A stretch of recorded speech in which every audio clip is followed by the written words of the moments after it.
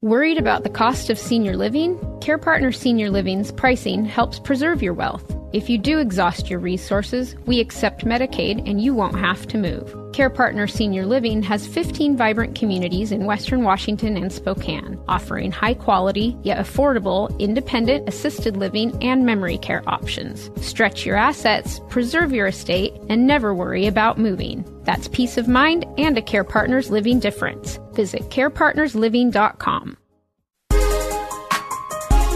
The following podcast is provided by an approved senior care provider on the Answers for Elders radio network. Welcome back, everyone. It's Answers for Elders Radio, and we are here talking about a very difficult subject for many, and it's a welcome topic for me, and I'm thrilled to have the wonderful Cassidy Bastian with us, who is an end-of-life doula, and we are talking about the end of life. We always talk about best quality of life as seniors are aging, and certainly, but there comes a time when you're caregiving a loved one, or when you are in a point where you realize the end is near. And it may be the near end might be a year from now, but we still have an option to go into what's brand of care, which is called hospice.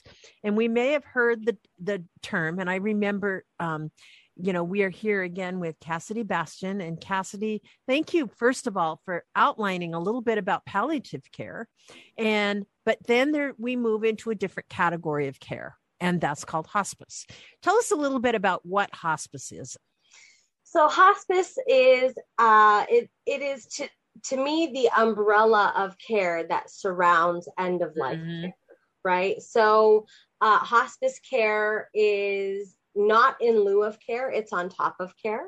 Yeah. So, and that's a common misconception that people have, that when they call hospice, we are going to be there in home 24/7 to do all of that hard bed-bound, actively transitioning care. And what we're seeing a lot of is that maybe our medical community isn't as educated as well on the hospice benefit. So eligibility for hospice really comes down to a significant decline. We're not walking, we're not eating.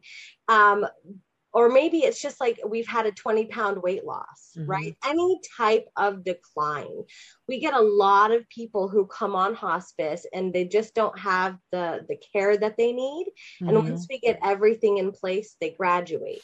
Right. They're no longer on our service. But a lot of what we see too is that we have people waiting until people are actively transitioning. And that's what we call it in the hospice community, when people are actively dying, which could be weeks to days to hours. And really, that's not enough time for the hospice benefit to really surround and support those patients and their families. Right. So really, hospice says, the Medicare mandates say that requirements for eligibility is a diagnosis of 6 months or less to live.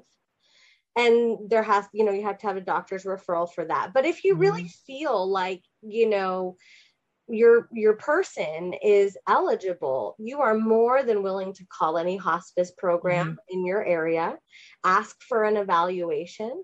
And if you meet those requirements, you're going to be, you're going to qualify. You're going to qualify for hospice services. So hospice really is focusing on quality and comfort at end of life. Sure. We're no longer doing life-saving treatments. We are only doing medical interventions, including antibiotics, that are for comfort only. It's not to, sustain life by any means. Right. So that's kind of in a nutshell what hospice is. And it comes with, doctors and nurses and certified nurses aides and chaplains and volunteers and bereavement coordinators. So when I say that we don't always have time to really surround people with that bubble of hospice love that I call it, we really don't. But there's so much that's available to you on the hospice benefit if you're there early, if you get there early. And obviously hospice is paid for by Medicare. It is. And so you get more more benefits through Medicare if you're in a hospice classification. Would you explain a little bit about that? Right. So what's available to you via Medicare and covered by Medicare is any treatments and or medications that are aligned with the diagnosis that you've been given to be on hospice. Okay. Direct medical equipment like hospital beds, wheelchairs, walkers, bedside commodes, over the bedside tables, care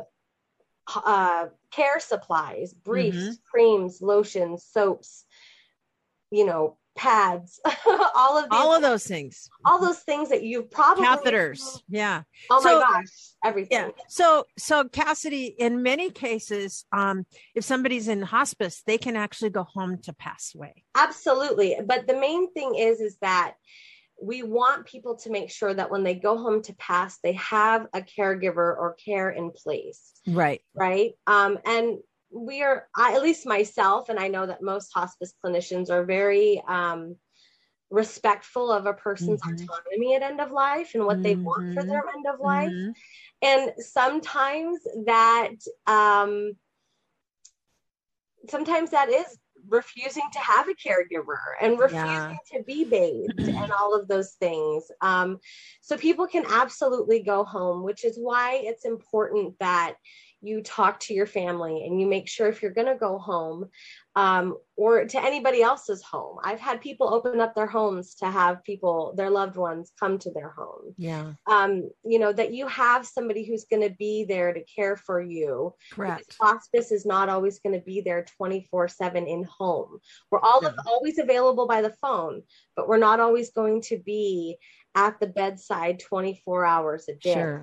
Sure. So we got to make sure that care is in place before we get home. Right. And then obviously, in working with hospice, there's the hospice team also helps the family. Absolutely. I mean, tell me a little bit about that, about the hospice role with family members. Okay. So when somebody comes on hospice services, they are given a team, a nurse and a social worker. And then if the patient wants, they can add on the home health aide or certified nurse's aide. They can add on a chaplain if they'd like to. And I really want to call chaplains spiritual care advisors because they are completely non-denominational and they really just hold the space for death and dying. So the hospice team altogether, we are observing and maintaining quality of life and comfort. So your nurse is maintaining your medications. Your nurse's aide is making sure you're bathed and groomed once or twice a week, checking your skin, making sure that you're cared for in the way that best serves you. And your chaplain is supporting you. Your social worker is to reach out if you need care needs. Maybe you have VA benefits you've never qualified for. Sure. Your social worker can do that for you in hospice. So all of those people and all of us as a team are really there to hold up that patient and their family through their journey. Well, and I think with the family, one of the things that I think I've been so impressed with hospice is they help prepare the family for the end. Absolutely. And I think the one thing that I've heard so many times how amazing hospice is because it helps the family understand how to interact, how to be there, how to support, and just keep the family focused on what's most important at this time. And I think that really is a key point because I think when a loved one is passing, emotions are high. Dynamics in the family always, sometimes there's conflicts, sometimes there's hurt feelings, sometimes there's, arguments, it goes right into, so many things that go on, within family dynamics. And the beauty of a hospice is they make, I think, the whole end wonderful. It's Absolutely. Like they remind a family of what's most important and how to move the family forward together. And I've heard so many stories of, being together in a hospital bed and playing, the favorite music as someone, or all, holding hands around, family members who haven't talked to each other in decades, and here they are together because they had the proper team in place to facilitate something that became amazing and healing. Absolutely. And I think a lot of cases that doesn't happen in families. It's true. And, sometimes I always like to say, if we do it right, and it's hard because at hospice, we're only given one shot to get it right. Right? We are only given one shot. And you learn as you go with each case and each family and each person. You watch each person's end of life journey. And every family's different. So it is. And everybody, I like to say that everybody's end of life journey is unique to them as their soul is. And it will be as it should be for each person. But the hospice team, absolutely, if we do it right, we set a sacred space for death and dying. We allow families to, what you were talking about is what we call holding vigil. Is sitting down at the bedside of your loved ones and filling it with that love and that light and those pictures and those conversations and the music and the laughter and all of those things. And you're right, not everybody gets that. No, but we can do that for people. Yeah. And I think that's the key with the hospice is part of it is really promoting emotional healing while allowing that person to let go. And that I think is such an important piece of all of this. And certainly in working with your team, you also can support families to find resources that they may not know about. Absolutely. Give them options that they didn't know that existed. So there's a lot of support for the family with hospice care while they're getting this elevated period of care. And I think that's what's so important. And now we have a lot of wonderful hospice resources here, and you can point people into that direction.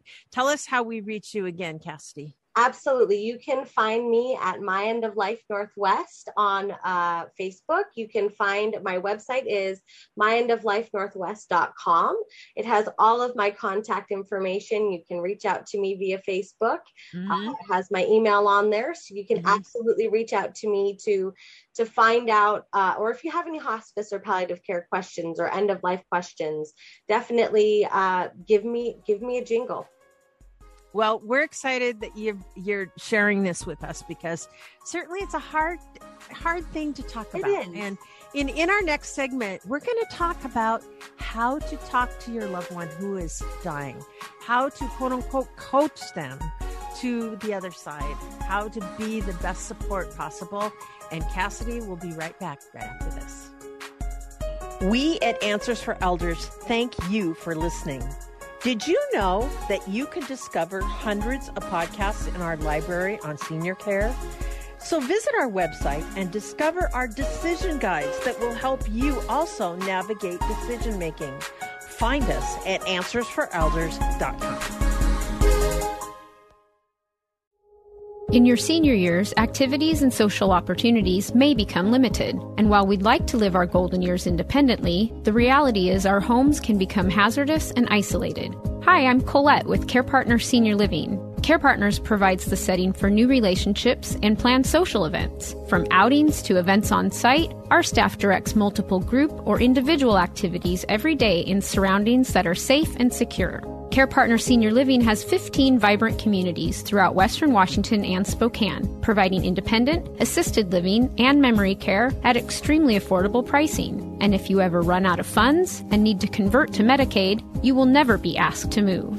From how we design our communities to our attentive care staff, Care Partners gives you the support, security, and safety you need to live independently on your terms. Have fun, stay active, and never worry about moving. That's the Care Partners experience. Visit carepartnersliving.com. Hi, I'm Lori LeBay, and I wanted to tell you about Alzheimer's Speaks, which is another great podcast. You see, my own mother lived with dementia for 30 years, and I felt lost. Did you know every 3 seconds someone in the world is being diagnosed with dementia? odds are it's going to hit your families too. We want to help you connect to services, products, tools, research, and stories so you can be prepared. Please subscribe to Alzheimer's Speaks on your favorite podcast platform.